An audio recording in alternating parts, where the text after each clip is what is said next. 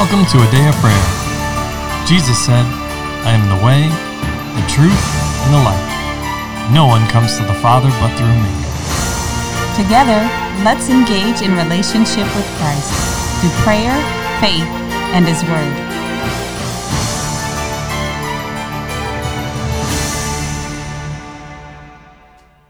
Good morning, everybody. My name is Layla, and you're listening to A Day of Prayer's morning Bible study. We're so glad you could join us this morning, but before we get into the Word, let's take a moment and pray. God, we thank you for today, and we thank you for another opportunity to come together in your Word, Lord, to learn more about you, to spread the gospel and spread the message of hope to the nations, Lord, and to people around the world. God, we thank you for our listeners and our partners, Lord. We thank you for those that share and subscribe on the podcast, Lord, and help us in the ministry. And we just ask that you'll bless them, Lord, and continue to increase them, Lord, both spiritually and naturally, Lord. And we just thank you for those things. In Jesus' name, amen. In Jesus' name, amen. And amen. Well, good morning and welcome, everyone. Glad to have you with us as we continue our study and discussion of the Word in the book of Acts. This morning, we are continuing our discussion in Acts chapter 19, verses 11 through 20. So if it's your first time joining us, I'd just like to encourage you to go ahead and pause the episode to either read or refresh yourself with those scriptures just to aid in following along with the discussion. Amen? Amen. All right. And now at this time, we're opening the floor for each of you to share what the Holy Spirit is speaking and ministering to you and to ask any questions that you have. So who'd like to begin? Well, Dallin, I thought you had something that you wanted to pick up on from the last episode. Oh, okay. So I could do that. And towards the end of the last episode, right, we were focusing on, or I'll say recognizing a couple things. One is where the church in Ephesus was operating. And yes, or the church of the Ephesians. They were in Ephesus. But if you look at what's happening there in Ephesus, there's a lot. And a lot of things that are, it's not just this wonderful, easy street road and time that they're having. There is a lot of opposition to the Lord, to the works of the Lord going on around them. But yet the Lord is still prevailing because that's what His word does. That's what the name of the Lord does. To His name, every knee shall bow and every tongue will confess, right? Well, honey, you had brought up this point in Mark chapter 16, right? I'll begin in verse 15. I'll just reread it for everybody. And He, that's Jesus, said to them, "Go into all the world and preach the gospel to every creature. He who believes and is baptized will be saved, but he who does not believe will be condemned. And these signs will follow those who believe. In my name they will cast out demons. They will speak with new tongues. They will take up serpents, and if they drink anything deadly, it will by no means hurt them. They will lay hands on the sick, and they will recover." So if we just looked at it in I'll say almost chronological order of things. Aside from speaking in tongues, right? He mentions casting out demons. He mentions taking up serpents and drink anything deadly. Well, natural-minded people have to look at that and go, wait a second. Those aren't things that I would normally do, right? That I'm just going to go drink poison or handle deadly serpents or poisonous serpents or anything of the like. Mm-hmm. Those are things that are out to steal, kill, and destroy, or tools that would be used by the enemy to steal, kill, and destroy. Mm-hmm.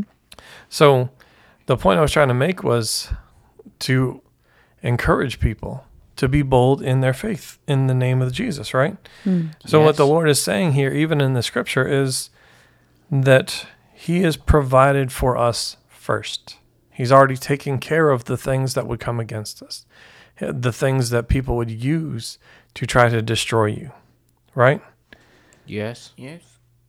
So He's done those things. He's provided for us already in the areas that He's sending us to go and then do the things that he's prepared for you to do on the destiny track he has for your life, right? Because right after he gets all those things, then he says they'll lay hands on the sick and they'll recover, right? Mm-hmm.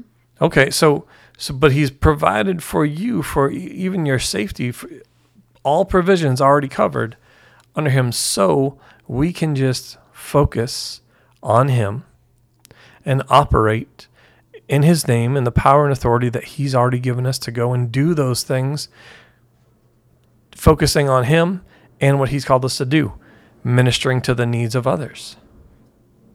So I just want us to understand that, because it absolutely matters for our life, but also for the lives of those around us and the ministry that he's called each and every one of us to. Yes. Amen. So, as is our custom, the floor is open. So who else has something that the Holy Spirit is speaking to them about? Oh, I'll go. All right, Charles. One thing that the Lord was speaking to me about is that when we look at this, most times we tend to think of what this is describing as the seventh sons of Sceva. But we also have to realize that in this section, they're not the only one who are trying to exorcise things. Meaning that it says, I'll read inside of verse 13. Then some of the itinerant Jews, exorcists, took it upon themselves to call the name of the Lord Jesus over those who had evil spirits, saying, "We exorcise you by the Jesus whom Paul preaches." This is not just the seven sons. Now, why are you smiling? It's exercise, not as exercise, like as your mother pointed out in the previous episode. You're not getting your swole on. You're not building up muscles in the gym. It's Yes. a casting out of demonic things. And what was the other one? As itinerant Jews? I call it itinerant Jews. Okay. What does that mean? I have no idea what it means. Okay. Well, good thing I'm looking it up right now. All right, honey. It says a person who travels from place to place, as in it's akin to itinerary. Mm-hmm. Okay. So we got all that? Yes. All right. Now what's the Holy Spirit speaking to you about? And how when we look at this, the seven sons of Sceva weren't the only ones who were trying to do this. This was, I'd say, a more common practice than 7 individuals doing this at one time. And how that same is true with their own lives. We're not supposed to just be looking to see what others are doing, but looking in our own lives. Meaning that is there any aspect in our own lives where we may not try to be doing this, but it happens. Meaning that some people may have had innocent intentions. Mama, how come you're making that face? Meaning that some people may have innocent intentions, but then they try to boil it down to a simple formula saying, okay, Lord, I got to take 3 steps to the left, then I got to ring my bell 3 times, and then I'll take a half step forward, and then these demons will come out. It's not a formula. It's as the Lord wills. And we can see that through various examples in Christ's ministry. He didn't do it the exact same way every time. It depended and fluctuated depending on how the Lord wanted him to do it. And which brings me to the point where now we're at the 7 sons of Sceva, meaning that this had been going on for a while, but finally it came to a head, meaning that they were trying to use the name of Jesus, but in an abstract context like a rabbit's foot. And how, actually, a quick aside, I've been talking to Laura about that because Mr. Kenneth Hagin had been saying that people tend to use the name of Jesus as a good luck charm, and he brought up a rabbit's foot. And I always said to myself, a lot of good it did for the rabbit, who's now just a foot. or he's missing, well, at least one, right? Yes. Mm-hmm. Or he is no more. Well, yes, Because exactly. they don't tend to just get the foot off the rabbit. They want to take the whole thing. They've got a new hat and a dinner for tonight. Yes. And how And a lucky keychain. and how we tend to think of or equate the name of Jesus to that, but it's so much more. And that's where the 7 sons of Sceva missed it. They were just trying to use the name of Jesus as some sort of formula, saying, if I say the name of Jesus, this has to happen. But they had no root, no relationship with the Lord. Well, there is the Amen. key, sir. And to have authority to use the name of Jesus, you must be a believer. You must believe in Jesus as the Lord and Savior, as your Lord and Savior, as God. And in order to have a right to use that name, which is why they met the response that they did. So if we could look at this, these were traveling Jewish exorcists. Traveling Jewish exorcists. So this was their business, and they traveled from place to place, casting out demons, likely for a fee. So, like any good business people, you hear about a new product on the market that can help you do your job better and with more efficiency. You want to give it a try, right? There's new software to download. There's the latest app that's been developed. But unlike human technology, the name of Jesus is not something to trifle with. It's not something to play with or to take in vain. It is something that he gave to his body to continue the work that he did while he was here in the earth. And all the authority that is vested in his name, all of heaven is supporting the use of the name of Jesus by rightful heirs to use said name. You could think of it as a power of attorney. When he was raised from the dead, it says that he had all the keys and power, right? All authority had been given to him. He had the keys of hell and of death in his hands. And so that means he has the name that is given above every name. It was bestowed upon him. He won it as a matter of completing the task that was set before him, the lamb slain before the foundation of the world, who was spotless. Yes. And so that name does the work. So if you don't know that name, you cannot use that name in that way and receive the outcome that Jesus intends for it to be, to provide, which it absolutely will. And that's the reason we were looking at, initially looking at Mark chapter 16, because it's his name that does the work. And once his name has gone forth in the way that is intended, it does the work. But that's interesting that they had confidence enough to use the name of Jesus because they saw how efficient the name was. The work will get done when this name goes forward. Their normal rituals were sometimey, hit or miss, mostly miss. But the name of Jesus, they tried a new tool. Got a new right new tool in the tool bag. Let's use it. This is the tool, because every time the name of Jesus goes forth by someone who it is rightfully vested in, who has a right to partake of it, that would be a believer. Mm-hmm. The work is always done. The sick are healed, the lame walk, devils are cast out, right? So they said, we should try it for ourselves. But they were not willing to come in and believe in the name of Jesus as Son of God, as Lord and Savior. Well, that's the first step, or right. The second part, it's been brought up a few times. It says they took it upon themselves. Holy Spirit wasn't leading. Okay, that's the other part. Those that are led by the Spirit of the Lord, they are the sons of God, right? Yes. Okay, those are led by the Spirit of God, they're the sons of God. So we're not to do things of our own self, our own power, and just, quote unquote, invoke the name of the Lord, right? We're to be led by him. And sir, Charles, you brought this up on what is the Lord saying to do? That's how we get Christ's results. Jesus didn't do anything of his own initiative, but only as he saw the Father say and or do, that's what he did, right? And he received that through Holy Spirit. So we have to do things the Lord's way to get the Lord's results. It's no different for them, between them and the Lord. It's no different for us, between us and the Lord. If we want the Lord's results, we want Christ's results, then we have to do things his way. Mm-hmm. And there is an indicator here that tells us that they did not have their own relationship with Jesus Christ, and were trying to use his name illegally.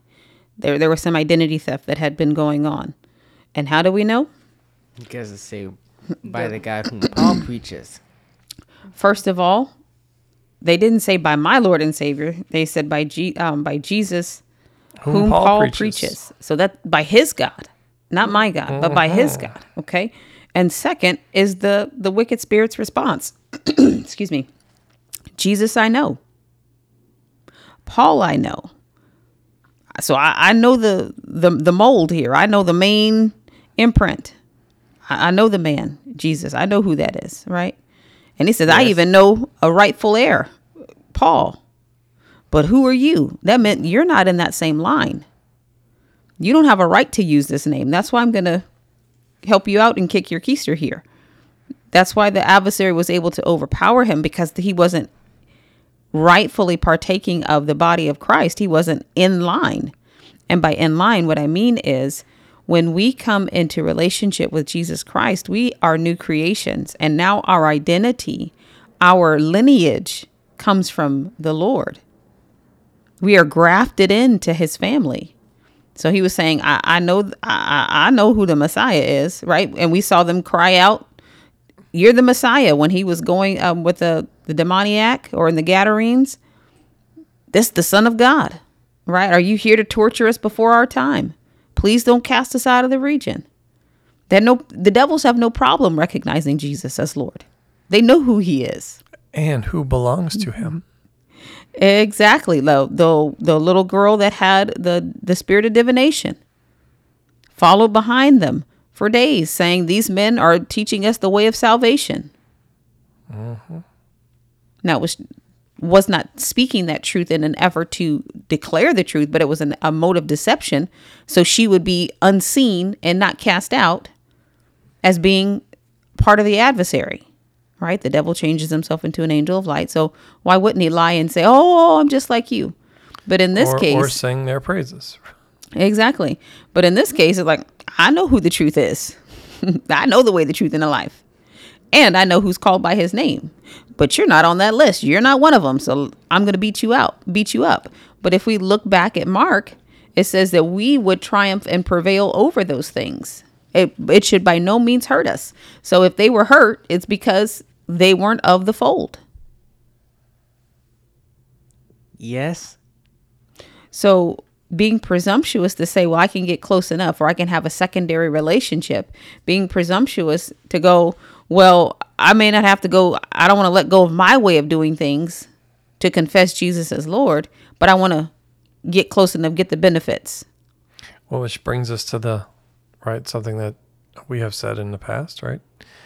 There's no secondhand anointings. Mm-hmm. There's no secondhand relationships with the Lord, right? You 3 are our children, but you can't have your relationship with the Lord through us, just like I can't have my relationship with the Lord through your mother or anybody else.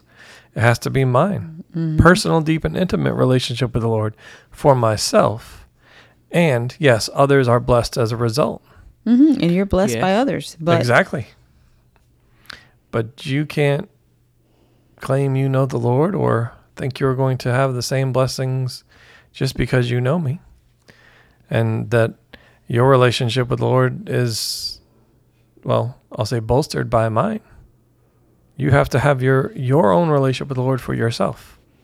Now, iron can sharpen iron. Absolutely. We can encourage each other in the faith, but eventually you have to have your own faith. Well, and even the iron sharpening iron. That comes as a result of what? Both people, both parties or all parties, seeking the word of the Lord individually for themselves concerning the situation or the circumstance, to get exactly what the Lord wants to say about it, his thoughts and his ways on the matter. Mm-hmm. And everybody has to be involved. That's how iron sharpens iron, not just by being in agreement. Mm-hmm. And even not just agreeing in love. Right? It stems from the relationship and the desire to clearly and accurately have that personal, deep, and intimate relationship with the Lord in their lives because we love him. And that's demonstrated by our obedience to the Lord. You can say it's a hard or a difficult thing. But is it really? I don't think so. Not if that's our desire. And nothing that we desire do we ever say, oh, it's too hard to go over the mountain or to trudge through the desert or whatever is required. There's no cost that's too great that we wouldn't pay it if it's truly what we desired. Mm-hmm. How is it any different from our Lord? The pearl of great price. But he has to be your pearl of great price. Amen. Mm-hmm. So there's a lot in there. So let's pause there for today. And with that, can I get a volunteer to close out in prayer, please? I will. All right, promise?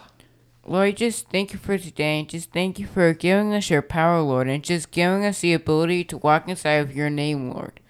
And Lord, I also just thank you for giving us the knowledge of how to walk inside of you, Lord, and have a true relationship with you, Lord.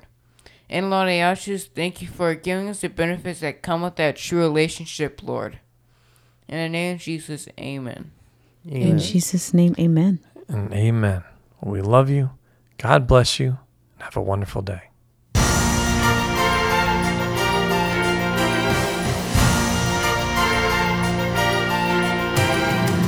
Thank you for listening to A Day of Prayer.